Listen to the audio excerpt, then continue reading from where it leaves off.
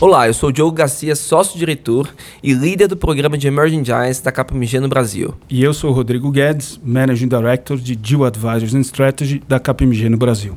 Hoje, no nosso podcast sobre as Emerging Giants, vamos conversar com Christophe Trevisani, CEO e founder da Inotas, plataforma especializada na automatização de notas fiscais eletrônicas. Fundada em 2012 com sede em Belo Horizonte, a Inotas atende empresas de diversos setores com soluções adaptáveis ao perfil de cada cliente e sempre em busca de potencializar negócios escaláveis com o uso inteligente da tecnologia. Cris, obrigado por participar do nosso podcast. Eu queria que você começasse se apresentando para os nossos ouvintes, contar um pouco da sua jornada, os desafios que você enfrentou até aqui e como tem sido essa experiência de uma década à frente da Inotas. Cara, primeiro, muito obrigado aí, obrigado, Diogo.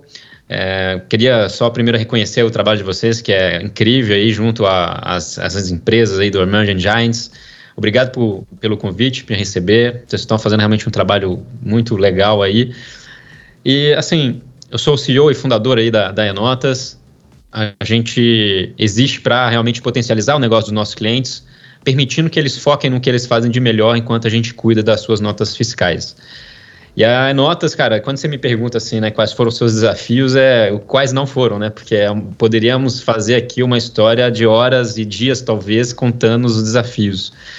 Mas, em poucas palavras, assim, a Inotas nasceu na época quando eu era desenvolvedor de software de uma empresa de tecnologia em Belo Horizonte. Eu precisava de ganhar uma renda extra, uma grana, e aí apareceu uma oportunidade de fazer um freela para um amigo meu que tinha uma empresa, e cuja empresa ia ser obrigada a emitir nota fiscal eletrônica em BH, nota de serviço, e aí a prefeitura obrigou a empresa dele a emitir nota, e ele entrou em desespero, procurou alguma solução. Logicamente, nem se falava em conta azul, não se falava em cloud, não se falava em nada naquela época. Ele me abordou e, obviamente, ali topei o desafio assim, né? O job de R$2.000 para fazer um sistema de nota fiscal. E eu não entendia nada do assunto na época, só vi que realmente era uma coisa bem esquisita, no mínimo, assim, né? Por assim dizer. E aí acabou que eu criei essa solução, ele colocou para rodar na empresa dele, os clientes deles começaram a receber e-mail desse sistema, porque o sistema que eu tinha feito, ele era online, ele emitia nota e mandava nota por e-mail para os clientes logo na sequência. Isso era uma revolução, né? E isso era até em 2010, cara, 2009, 2010, alguma coisa assim. Então foi lá atrás.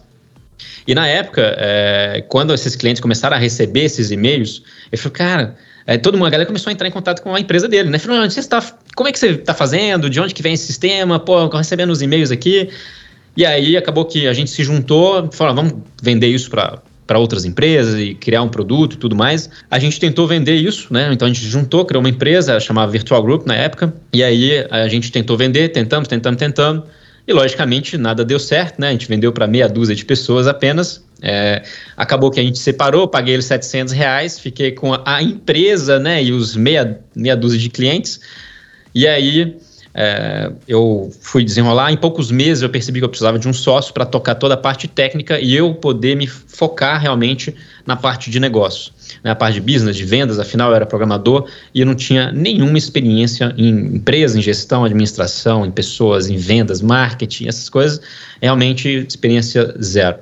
E aí, em 2-3 meses, eu chamei o Jonathan, que virou o CTO da Inotas, meu co-founder, né, até hoje. E aí a gente, então, com a cabeça de dev, muito voltado para produto, a gente falou, cara, o problema deve estar no produto. Então a gente redesenvolveu o produto, tentamos vender de novo, logicamente não vendeu nada. E aí cara, alguma coisa está errada. Enfim, nós fomos entrando numa jornada de tentar entender os problemas sem muito achar realmente a solução. Essa é a realidade na época. E aí a gente precisava... chegou uma hora que a gente precisava pagar as contas, né, cara? E, afinal de contas, a gente tinha acabado de ficar por conta do projeto e aí a gente começou a fazer consultoria em Dynamics CRM, de desenvolver, de fazer qualquer coisa que desse dinheiro. A realidade foi essa, né? E até o momento em que a gente parou tudo e falou, cara, a gente tem que analisar muito bem essa situação que a gente está, porque aí, a gente está fazendo consultoria, está desenvolvendo um produto. O produto naquela época ele era voltado para o cara que quer emitir nota, então ele vai lá, imputa as notas e vai emitindo manualmente. E esse tipo de sistema ele é mais voltado para uma empresa que não emite tanta nota, né? Então, naquele momento, a gente estava ali, cara, mas o que a gente... Tem uma dor, porque a galera realmente precisa emitir nota fiscal. A gente ainda não sabia o tamanho do buraco, mas pra gente era uma oportunidade que realmente era muito relevante. E aí a gente começou a atender um perfil diferente de clientes que começaram a pedir pra gente integrar com algumas plataformas de pagamento online. E aí, na época, eu lembro, o nosso primeiro cliente, inclusive, foi o Eduardo Santorini, que tinha um site chamado Atitude Homem na época. E aí ele virou para cara, aqui eu vendo, tem centenas de vendas e eu não estou desesperado, como é que eu vou emitir nota, né? E aí acabou que ele me pagou R$1.000 e eu mesmo integrei um tal de Hotmart na época, né, com o nosso sistema de nota fiscal. E aí a gente começou, então, a entrar nesse mundo de negócios digitais, de infoproduto.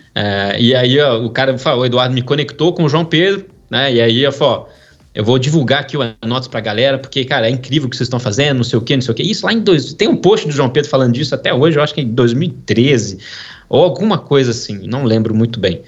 E aí a gente falou, vai dar certo isso, né, cara? Vai bombar agora, né? E aí, o que você acha que aconteceu? Vendeu quase nada mais, né? Então, resumo da ópera, né, cara? A gente foi tentando realmente adequar o produto, redesenvolvendo algumas vezes. A gente tentou e nada, né? Então, chegou uma época que, cara, a gente tinha que realmente analisar com mais afinco ali o que a gente está fazendo de errado, porque naquele estágio a gente já tinha entendido que tinha empresas de vários lugares do Brasil. A gente já tinha entendido que cada cidade funcionava de uma forma diferente. Isso era absurdo. Então, era um problema bem significativo. Mas, ao mesmo tempo, tinha alguns problemas aí sérios para a gente conseguir escalar a nossa solução, até mesmo para quem quisesse pagar. Nosso plano era R$149 por mês, né, cara? Então, era muito barato, R$149 por mês para o cara emitir nota, sendo que a maioria das cidades a gente nem tinha integração, né? Então, imagina, o cara vinha aqui, ele paga R$149 por mês, a gente tinha que integrar a prefeitura e atender ele. Não tem fit, não tinha muito sentido aquilo lá. E aí, então, cara, vamos começar a cobrar. Não tinha nem capacidade de a gente fazer isso em escala, né? Então, a gente começou a cobrar R$2.000, R$3.000 para o cara que quisesse uma integração nova e quase ninguém pagava, né? Então, a gente tinha um problema muito sério, cara. A gente não conseguia atender outra cidade, a galera não queria pagar para atender. E aí, a gente falou, o que a gente pode mudar aqui toda essa rotina, toda essa estratégia, enfim. E a gente, primeiras coisas que a gente fez foi parar de fazer um monte de outras coisas. A gente focou 100% nas notas e falou, cara, ou vai ou quebra, ou a gente vai fazer outra coisa, né? Mudar tudo mesmo. E aí, nessa fase, uma das coisas que surgiram é que a gente olhou para o nosso modelo comercial e falou, cara, por que em vez de cobrar R$3.000, a gente não pega o nosso plano de 149 e cobra anual? Então, a gente tem um cliente por um ano, então vai ficar um mês e vai sair, a gente vai ter ele por um ano, e a gente banca a integração com isso, de certa forma. E aí, cara, a coisa aconteceu. Então, ali, quando a gente parou de cobrar 2, 3, 4, 5 mil, e a gente começou a cobrar uma anuidade do plano, a gente começou a escalar, e aí, bicho, a gente começou a fazer entrar muita gente. E aí, tanto que nesse primeiro ano, a gente recebeu, acho que 90 a 100 clientes. Né? E isso em pouco tempo, né? E aí ficou uma loucura, né? A loucura ao contrário, a loucura, ao invés de querer fechar o negócio, a loucura de agora como é que a gente vai atender essa galera. E aí a gente começou a, então, contratar os primeiros amigos, né? As pessoas que a gente tinha mais contato, o mais rápido possível. Esse foi o início, né? Então, o início duro ali. O interessante, né, Cris e Rodrigo, é que assim, o Cris ele contou um pouco da história da Enotas, um long story short, mas a gente sabe que essa jornada foi intensa, no mínimo intensa, né, de erros, de acertos e enfim, então eu acho que é um resumo, mas a gente sabe que essa jornada aí não deve ter sido nada fácil, né. São muitos altos e baixos, né, enfim, e você tendo que, imagino, fazer um pouco de tudo, né? Uhum. E tomar cuidado para não acabar fazendo muito de nada, né? Enfim, então esse é o desafio enorme, né, que os empreendedores passam. Sem dúvida alguma. E você vê que assim, o principal desafio realmente foi lá assim, vender, né, cara? É crescimento, é vender, de alguma forma. E para você vender, você tem que entender muito bem para quem você quer vender. E a gente não tinha noção, cara. A gente queria vender de qualquer jeito, cara. Qualquer um é isso mesmo e tal. E aí, nesse processo que a gente foi desenvolvendo, né, que afinal de contas a gente começou a vender muito mesmo para infoprodutores, para quem tinha negócios online, porque afinal esse cara tinha um volume de nota, um volume de vendas, e ele precisava então emitir muita nota. E ele estava pulverizado pelo Brasil. E como ele vende relativamente bem, ele tem capital. A gente que não conseguia vender os 3 mil, que a gente não tinha argumento de venda, a gente não sabia como é que era gerar valor. Então, a gente, afinal de contas, não é o dinheiro, 2, 3 mil, não ia fazer grande diferença na vida do cara. Mas a gente não sabia vender. Mas o fato é, com a anuidade, a coisa fluiu e a gente conseguiu se bancar. E quando a gente começou a ver o tamanho do buraco que era a nota fiscal eletrônica de serviço no Brasil, a gente não vai conseguir integrar tudo isso, todas essas demandas que a gente tem. Essa galera pagando, era 2 mil, né? Passou de 149 por mês para 2 mil, e aí nasceu o nosso plano Pro na época. E aí a galera pagava 2 mil e a gente integrava a prefeitura. E aí a gente começou a olhar para o mercado e falou, velho, tem uma solução, não é possível. Alguém deve ter feito uma integração aí com várias prefeituras. E aí a gente começou a olhar isso, achamos várias empresas que tinham integrado, que se propunham, na época chamava, acho que, de mensageria, né? E aí, então, a gente começou a usar uma solução de mercado para ajudar a gente a atender outras prefeituras, para atendermos finalmente o nosso cliente. Só que, cara, a experiência era tão ruim, a gente tinha que construir toda uma camada acima dessas empresas para ter uma experiência minimamente razoável. E aí, ao mesmo tempo, a gente começou a receber inputs de um novo perfil de cliente, de novos leads, né? Que era assim, cara, eu tô vendo a solução de vocês, é muito legal, online e tal, parece ser fácil, e eu tenho clientes aqui que eu preciso emitir nota também. Então eu lembro até de plataformas de e-commerce, de sisteminhas de gestão. A galera começou a bater na nossa porta e aí falou, eu preciso integrar com vocês para vocês emitirem a nota dos meus clientes. E a gente não tinha nada, né? Cara, mas quando o cara surgiu, eu falei, velho, tem que atender esse cara, não importa como. Vamos fazer uma API gambiarrada aí para o cara imputar os dados e vamos botar ele para rodar, filho. Tá doido? O cara tinha um nome, né? Eu não lembro quem que era, mas ele tinha uma base significativa. E falou, cara, vamos fazer um nome ali num subnicho diferente. E aí a gente então criou uma API nesse mesmo sistema, né, para imputar as notas, ao invés de virem os dados da Hotmart, vinham desse sistema. Né? E o cara começou a atender alguns clientes. Era ruim no sentido que a gente tinha que ficar criando várias contas, né? Não tinha uma forma de centralizar. Mas aí a gente começou a perceber um novo tipo de oportunidade. Né? A gente começou a ver, cara, tem um perfil de usuário que precisa emitir as notas das próprias empresas que ele atende, igual a gente tem aqui, só que para diversos mercados em todo o Brasil. E olha o nível das empresas que existem nesse nicho, atendendo essa galera, oferecendo esse serviço porco. A gente que estava usando eles, cara, é um trabalhão para fazer funcionar direito. Aí, à medida que a gente começou a realmente ter essa clareza, a gente, cara, então, com a entrada do nosso primeiro dev, a gente começou a pensar, pô, vamos pegar tudo que é de prefeitura e isolar num novo produto e acabar com essas discrepâncias que existem nesse Brasil, porque ali cada cidade é de um jeito, regras diferentes, normalização de dados totalmente à loucura, funciona de um jeito, funciona de outro, lá não tem nem web service, né? Não tem como integrar via sistema, teoricamente, e a gente respira tecnologia, né? E a gente lida com coisas bem avançadas no geral, lida até hoje, né, obviamente, não mais eu porque eu não sou mais programador, mas a gente lida com situações bem complexas. E aí, cara, vamos investir nessa nova frente, então? Vamos resolver esse problema numa escala nacional, porque é muito ruim, cara, essa nota fiscal. E aí a gente criou um novo produto chamado Notas Gateway, que é uma infraestrutura de automação fiscal em alta escala, cuja proposta é você, com uma única e simples integração, emitir nota de serviço, produto ou consumidor em todo o Brasil, com zero adaptação. Boa. Então imagina essa promessa, hein, velho? É, a promessa... é ousada. A promessa é complexa, complexa, né? E aí, Cris, eu gosto como você fala, né? O foco era aquele e se quebrar, foi, né? Que é algo inerente aí ao perfil do empreendedor, né? E muito bacana ouvir essa tua jornada, né? Porque quando a gente vê as Emerging Giants, né? Que hoje estão num patamar, né, diferenciado, no late stage, nossa, elas passaram por maus bocados, Vale da Morte, muito teste, enfim. E aí quando você fala de tecnologia, né, a Inotas tem um software próprio, né, que adapta as soluções de acordo com o perfil do cliente, podendo conectar a um perfil de pagamento, integrar a um RP, por exemplo. Explica pra gente como funciona essa solução e qual é a dor de negócio que elas estão solucionando, né? Porque acho que é interessante a gente entender também aqui do produto. A gente tem 2 produtos, né? Na verdade, a gente tem 3 produtos. Uma linha é para quem vende online, que é o que eu estava explicando. Para quem vende conteúdo online, tem um curso online e tudo mais, né? Ele assina o Enotas Emissor. É um produto self-service, você entra no nosso site, assina lá e já começa a automatizar suas próprias notas. E aí depois a gente tem uma outra linha de produto, que é justamente essa infraestrutura de automação de nota fiscal, E o que é uma infraestrutura? É uma solução controlada exclusivamente via API, via API REST, onde a gente permite que você possa automatizar suas próprias emissões, né, as notas da sua própria empresa, e a sua própria empresa pode ser uma holding com várias filiais pelo Brasil, enfim. Então você pode automatizar a emissão das suas próprias notas de serviço, produto ou cupom fiscal, né, consumidor, ou das notas dos seus clientes. Então, por exemplo, a gente tem exemplo como Conta Azul, TOTS, Sankhya, inúmeros ERPs aí usam nossa infraestrutura para automatizarem as emissões de notas fiscais de seus clientes em escala nacional. Então, através de uma única integração, você consegue emitir a nota de serviço, produto, consumidor, sem ter que aí ficar se preocupando com adaptações de cidades, como que cada uma funciona.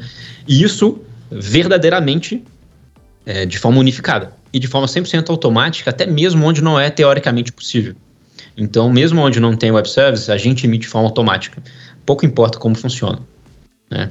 Então, essa é a promessa que é muito forte mesmo, é uma dor muito forte e é sinistro conseguir entregá-la com a experiência que a gente entrega hoje. Precisa de uma capacidade técnica muito forte. Mas em termos de produto, é isso, né? Infraestrutura e o emissor. Da infraestrutura, a gente também monitora a nota fiscal tomada de produto em praticamente tempo real. A gente espelha os órgãos públicos, tanto para a nota de produto quanto para a nota de serviço tomada e emitidas. Basicamente são essas frentes aí. Cuidamos das notas fiscais para você cuidar dos seus negócios. Esse é o lema da Inotas. Vocês investem bastante nessa mensagem de automatizar processos, de proporcionar que as empresas invistam a sua própria energia naquilo que realmente importa para elas, né? É esse o caminho, né? Qual o grande propósito das soluções da Inotas, Cris? Legal, bem colocado. O nosso foco é realmente permitir que os nossos clientes, parceiros de negócios até, possam focar no que eles fazem de melhor para o mundo, enquanto a gente cuida desses desafios todos de notas fiscais. Então, imagina se cada um pudesse focar a sua energia no que realmente faz de melhor. A gente, no fim do dia, a gente vai ter um mundo melhor com certeza, né? Se as pessoas pudessem sempre viverem aí do que elas melhores fazem, contribuem para o mundo, e isso para pessoas, né? E empresas. Então, quando a gente fala isso para uma empresa, a empresa consegue alocar muito mais energia naquilo que gera mais valor para o cliente dela. E com isso, as próprias pessoas dessa empresa conseguem se realocar ali e trabalhar em frentes mais estratégicas, inclusive, né?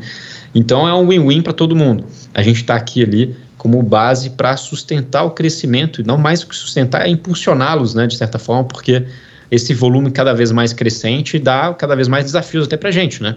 Então, a gente tem que continuar ali crescendo junto com eles para justamente acompanhar esse crescimento. Esse é o nosso grande foco ali em todas as frentes, sabe? Muito interessante. Eu posso te falar que senti isso na pele já no passado. Era muito desagradável, uma pena eu não ter conhecido a Inotas antes. Né? Já faz aí mais de 5 anos, mas enfim, sofri na pele aí.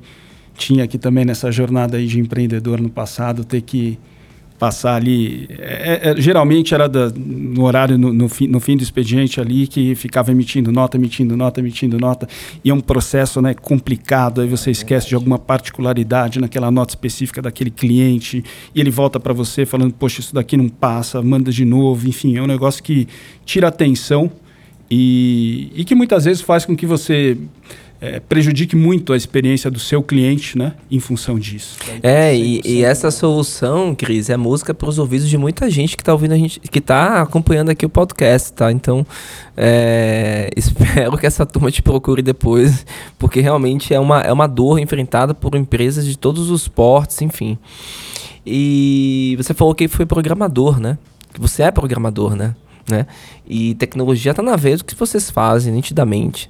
E ano passado vocês investiram num curso de capacitação de profissionais para o mercado de tecnologia, muito bacana isso.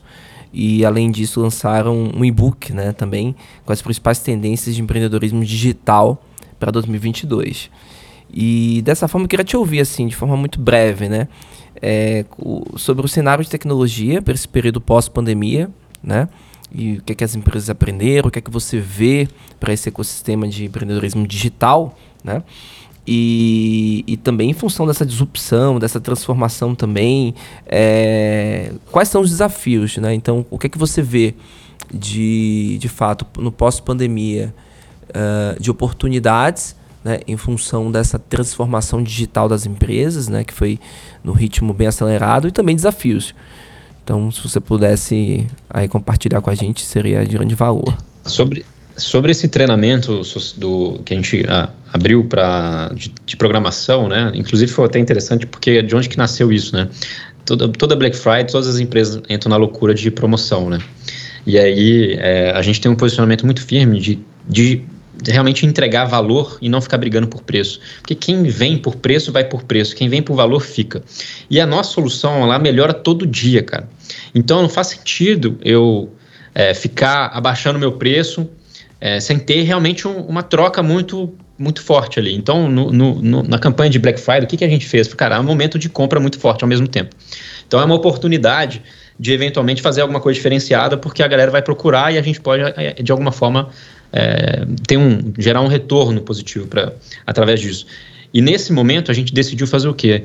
Durante a Black Friday, 50% das vendas do nosso site, né, do nosso self-service, foram revertidos para investirmos num curso de capacitação em tecnologia para pessoas de baixa renda. Então, a gente construiu esse programa baseado nessa ação, né? Falei, cara, vamos fazer algo para o bem e aí vamos colocar os nossos clientes, a nossa comunidade junto com isso. E aí a gente fez isso. E aí por que foi esse programa de tecnologia, né? Não só porque a gente respira tecnologia, né? A gente resolve dor de nota fiscal não com conhecimento de nota fiscal, mas com conhecimento avançado em tecnologia e desenvolvimento de software, né? E por isso que a gente acredita que a gente entrega realmente a melhor experiência possível. E além disso, né, conectando um pouco ali com a questão da pandemia, de todo esse transtorno que a gente passou aí nos últimos tempos, nos últimos anos, a gente trouxe uns 5, 10 ou mais anos de digitalização em 1 a 2, ou até menos, né? E talvez mais que 10 anos, às vezes, né? Para muitas empresas. E com isso, o que acabou acontecendo, né? A necessidade de profissionais de tecnologia cresceu, assim, da noite para o dia. Ela já estava crescente, né? Já era um mercado muito aquecido, mas explodiu, né? Não é nem aquecimento mais, é uma outra palavra que tinha que usar ali, que acabou realmente tornando o dia a dia de quem precisava de profissionais de tecnologia uma loucura. E aí, então, cara, a gente respira tecnologia, vamos investir no treinamento voltado para isso, justamente, né? Então, a gente vai capacitar pessoas para conseguir uma renda e, ao mesmo tempo, quem sabe, a gente não consegue algumas pessoas boas para virem trabalhar com a gente lá na frente. Então, essa pós-pandemia, cara, ela trouxe esse desafio, mas, ao mesmo tempo, ela trouxe oportunidades gigantes para quem atua online. Então, a gente vivenciou um crescimento muito forte nesse período, e que continua se estendendo, porque a gente trouxe o futuro para o presente, porém esse futuro, cara, todo mundo vê que ele é necessário e ele vai continuar, não necessariamente com a mesma velocidade, evidentemente, né, a mesma intensidade, mas é algo que vai tender a continuar e vai continuar intensificando os desafios da gente achar profissionais, né? Então, cada vez mais é importante as empresas conseguirem adotar parceiros e soluções que vão diminuir até a capacidade de necessidade de pessoas técnicas dentro da própria empresa. Então, por exemplo, a gente aqui, se você não usar a gente, você vai ter que ter um arsenal, um time gigante para desenvolver 1 milhão de coisas lá do seu lado. Esse é só um exemplo, né? Você poderia fazer isso com várias outras comparações. E isso, ao mesmo tempo, cria novas oportunidades ainda de serviços mais gerenciados, né? Então, essa é a minha leitura. E claramente a gente está vivenciando isso na pele, né, cara? Então, crescente de demanda para todos os lados, digitalização sempre constante e por aí vai, cara. Necessidades sempre novas. E Cris, uma das suas grandes paixões é o desenvolvimento de software. Você, inclusive, brinca, né? Vi lá no seu perfil, né? Numa das plataformas aí online que você costuma até hoje preencher ali, né, em alguns formulários ou fichas que você se depara aí no dia a dia, você coloca lá programador, né? Então, bastante interessante isso, bem inusitado, né? E algo que está aí realmente nas suas raízes, né? Vamos dizer assim. E aí eu queria ouvir um pouco de você, Cris. O que te fascina, né, nessa identidade de programador? Qual que é o grande aprendizado que fica para você dessa jornada de programador? Cara, programador é uma coisa que talvez muita gente ainda não saiba, mas o programador, quando a gente fala em programar, a gente fala muito em criar, né? Então a gente fala criar. Eu era tão viciado em programação, quando era mais novo, que eu escrevia código em papel na escola, quando eu morava na França, né? E aí não tinha computador e tal, eu tinha uns 10 anos, 10, 11, por aí, essa faixa, e eu escrevia código no papel de folha, né? E levava para casa louco para escrever no computador, né? Cara, essa parte de programação é criar software, né? Criar software é resolver problemas, tende a ser resolver problemas, e problemas pequenos, grandes, complexos, pouco complexos, você resolve qualquer coisa, essa é a realidade. A realidade é essa, cara. Em algum momento, todas essas galera que está entrando no mercado de programação não tem ainda essa visão, né? Elas vão começar a ter isso quando começar realmente boa mão na massa, com mais intensidade, crescer um pouco mais no mercado, ter mais desafios. E quem realmente tiver paixão por isso, né? E realmente sempre tive. Então eu queria muito entender como que as coisas, a engenharia por trás dos computadores funcionava. Então entender tanto do hardware quanto de como que o sistema operacional funciona e nas menores minúcias. Porque é ali que a coisa acontece. Afinal de contas, você está usando um computador que alguém construiu e esse computador te permite criar outras coisas que você não conseguiria se não tivesse esse sistema, né? Então, essa é a mágica da programação, da computação. Resolver grandes problemas, pequenos ou grandes, na verdade, e você consegue ter um impacto infinito. Então, isso me fascina. E programação, né? Você tem um mundo infinito para navegar, né, cara? Não tem fim. Então, é muito isso. Achei muito interessante quando você aqui citou um termo aqui que talvez muita gente que está começando na profissão aí de programador, né? Talvez não pense, que é a criatividade, né? Porque imagino que quem está ali começando deve imaginar, poxa, isso aqui é uma coisa mecânica, técnica, tal, mas no fundo é a criatividade por trás disso que realmente move e vai fazer de você um grande programador, né? Acho que essa é a mensagem que ficou aí para mim do que você colocou, isso. Muito interessante. E, Cris, para fechar aqui, a gente sempre tem algumas perguntas bem bacanas, né? E o que que não contaram para esse franco-brasileiro, mineiro, empreendedor, programador, né? O que é que estão te contar? Porque sempre a gente tem os mentores ou empreendedores que de segunda, terceira, quarta viagem, que nos dão dicas, né? Que compartilham um pouco da sua jornada. Mas assim, o que é que não te contaram antes, né? E que você teve que aprender ali na sua jornada com a Inotas? Nossa, cara, isso também é tanta coisa, meu amigo. Tem uma ilusão que muito empreendedor no início tem, eu acho, e eu tive, né, não vou esconder, é que a gente vai usar tecnologia, vamos construir ali um software extremamente self-service, vai atender um monte de gente, e com isso a gente não vai precisar de muita gente na equipe, não vai precisar contratar quase ninguém, e a gente vai conseguir escalar com tecnologia. Qualquer negócio pessoas, né? Então, essa ilusão, né, de que, cara, você vai ter que ter gente e vai ter que ter gente diferenciada se você quer ter um posicionamento diferenciado como empresa e ter resultado diferenciado como empresa, como negócio, né? Então, pessoas, desde o day one, é uma coisa que você tem que se preocupar muito e tem que trazer as melhores logo que possível, quando der.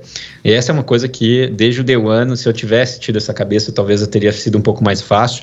Outra coisa, eu não imaginava que eu precisaria tanto me educar, né? Eu sou uma pessoa curiosa e tal, mas à medida do processo da empresa se formar, né, crescer, hoje a gente é ainda relativamente pequeno, a gente tem umas 160 pessoas, mais ou menos, apesar da gente atender mais de 120 a 130 mil negócios, né, que passam por aqui, né, automatizando suas notas. Um ponto que eu gosto muito de frisar, cara, é a parte educacional do empreendedor. E das pessoas, porque na verdade qualquer profissional que queira se destacar, ele tem que estudar todos os dias. Eu não conheço empreendedor que não estuda todo dia. E estudar todo dia não é para escola, é webinário, é podcast, igual isso aqui, é um vídeo no YouTube, é artigo, é white paper, isso é educação todo dia, cara. Você vai estudar vendas, você vai estudar marketing, você vai estudar copywriting, às vezes, estratégia, M&A, como é que funciona, que, enfim, em determinado estágio, né? Logicamente, você não vai começar a olhar isso lá. Mas, enfim, você vai realmente, cara, tem essa parte educacional, ela pra mim, um game changer. Eu vejo muitos empreendedores pecando nisso, porque eles não correm atrás o suficiente para se capacitar. É lógico que você não tem que aprender tudo. Você vai aprender um pouco, vai aplicar, vai conseguir performar ali e vai trazer pessoas que vão tocar ali o barco a partir dali de forma muito mais eficiente do que você, inclusive. Mas isso te dá propriedade sobre ter uma noção do que acontece naquela área, naquele segmento, enfim. Então, a parte educacional é uma coisa que também não imaginava que... E hoje é uma paixão, eu estudo todos os dias, é um prazer, né, cara? Então, eu natural. Imagino que tem aí um desafio de... Bom, eu criei minha empresa, né? Então, eu sou aqui empreendedor, eu tive a ideia, eu criei, e aí, para eu crescer, eu preciso começar a compartilhar, abrir mão, desapegar. E aí? Como que é isso? Imagino que isso também seja aí uma coisa... Deve ser um desafio gigantesco, internamente, né? deve ser um negócio, poxa, né? Até onde eu vou, até onde eu preciso de alguém, e, né? Isso acaba ficando Ainda mais quando você domina a tecnologia, você é programador, então você sabe como é que funciona ali, né? Todo o negócio. Teve isso, Cris? Teve Esse um é um pouco desafio. esse... Teve, com certeza. Esse até tem um podcast que eu gravei onde a gente falou bastante disso, inclusive. E esse é o lado que você tem que saber delegar e não delargar, né, cara? Então você tem que realmente saber. Você tem um objetivo ali que se você olha para aquilo e você vê que de repente não é o que vai gerar maior valor para o negócio, mas tem um monte de coisas que não é o mais importante, mas que juntos viram o mais importante, né, como conjunto. Mas o empreendedor não pode ficar ali parado naquela etapa. E às vezes ele quer porque ele quer do jeito dele, ele gosta daquilo. Ele gosta mesmo, né? E aí ele quer estar ali junto. Cara, mas o que você está deixando de entregar ou de performar mais para ficar ali? Entendeu? E aí, às vezes, você não tem que esperar fazer igual, cara. Às vezes a pessoa vai fazer do jeito dela e tá tudo bem. Às vezes, e muitas vezes tá até melhor, né? Então, tem que ter esse senso aí, com certeza. E você falou sobre essa questão de estar atualizado, de estudar e tudo mais. A gente está super curioso. A gente tem uma biblioteca aqui das Emerging Giants, né? Que se a gente conseguir ler metade, acompanhar metade do que compartilham, nossa, eu acho que a gente já fez um MBA. Você tem alguma dica de livro, podcast, filme, série, enfim, ou qualquer outro tipo de fonte de informação ou algo que te marcou que você queira compartilhar aqui com a nossa audiência? Cara, tem alguns livros, eu leio até significativamente, e tem alguns que são bem pertinentes, como o Hard Things About Hard Things, né, o lado difícil das coisas difíceis. Ali você tem um grande empreendedor que passou por vários estágios, e você vê que independente de ter muito ou pouco dinheiro, é treta. E a gente pode olhar para a empresa que é maior e pensar, lá é mais fácil, porque tem 200, tem 500, tem 5 mil funcionários. Mas não é mais fácil nada. É outro tipo de dificuldade, é outro tipo de desafio, né? Então, quando a gente está lá no início, vocês não tem muito tempo assim, eu perguntei para o João Pedro, o fundador da Hotmart, a gente estava conversando no almoço e aí a gente teve a conversa em relação às dificuldades que a gente estava passando, os desafios, né? Mais que dificuldades, desafios, porque isso é normal. E aí teve um momento que a gente brincou e aí eu quase entrei nessa suposição de, cara, mas você tem 1000 Aí eu parei, aí ele já me cortou e falou, a grama do vizinho é melhor, né? Aqui é tranquilo, é isso que você tá querendo dizer, né? Aí eu falei, não, ignora, é bobagem, cara. Porque a gente se pega esquecendo desse detalhe. Às vezes é muito fácil, né? Começar a terceirizar. Mas a realidade é que todo tipo de empresa passa por muitos desafios e cabe ali uma palavra chamada resiliência e outra, adaptabilidade, porque é isso que vai levar o negócio para frente, cara. Você tem que levar porrada, e vai levar muita porrada para conseguir chegar a evoluir a algum determinado estágio. E isso tende a diminuir um pouco as porradas, né? Mas ainda assim isso vai acontecer de uma forma ou de outra. Então, esse livro mostra muito bem, com clareza, tudo isso por várias empresas e estágios. E se não, livros de empresários, de outras empresas aí que tiveram histórias legais, como O Sonho Grande, conta do Jorge Paulo Lemann, né? O Sonho Grande é muito legal, Oceano Azul, e depois outros livros um pouco mais técnicos, mas eu acho que esse Hard Thing About Hard Things, ele é bem completo, assim. Cris, cara, a gente se deixasse em Guedes, a gente continuaria aqui por mais 2 horas. Muito bom o bate-papo. Nossa, é muito bom ouvir cada vez que eu ouço uma jornada de Emerging Giant, eu fico pensando assim, meu Deus do céu, né? Não foi nada fácil e quanta coisa a gente aprende, né, Guedes? Porque quando a gente vê ali, né, em notas já nesse patamar, né, que você falou, né, de escala, de tração, a gente olha, putz, que negócio bacana, mas tem muita história por trás e aí você trouxe uma coisa que eu achei super interessante, que é sobre delegar e não delargar, né? Exato. Acho que isso é bacana porque é algo que todos os empreendedores, além de executivos, tendem a aprender. para você também conseguir tornar sustentável ali e formar novas lideranças, né, Cris? Eu acho que isso é super importante também para você manter a perenidade do negócio. Então, muito bacana isso que você trouxe, com certeza tô aqui pensando bastante sobre... E delargar, cara, é porque muita gente pensa que é só passar a mensagem e ficar lá, né? Uhum. E aí acontece alguma coisa que não é tão legal e a pessoa começa a culpar a própria pessoa que está do outro lado, sendo que ninguém quer fazer um trabalho ruim. Ninguém quer fazer. O princípio básico, cara, é ninguém. A princípio que foi bem contratado vai querer fazer um trabalho ruim. Então, foi mau treinamento, mal instrução, desalinhamento de expectativa.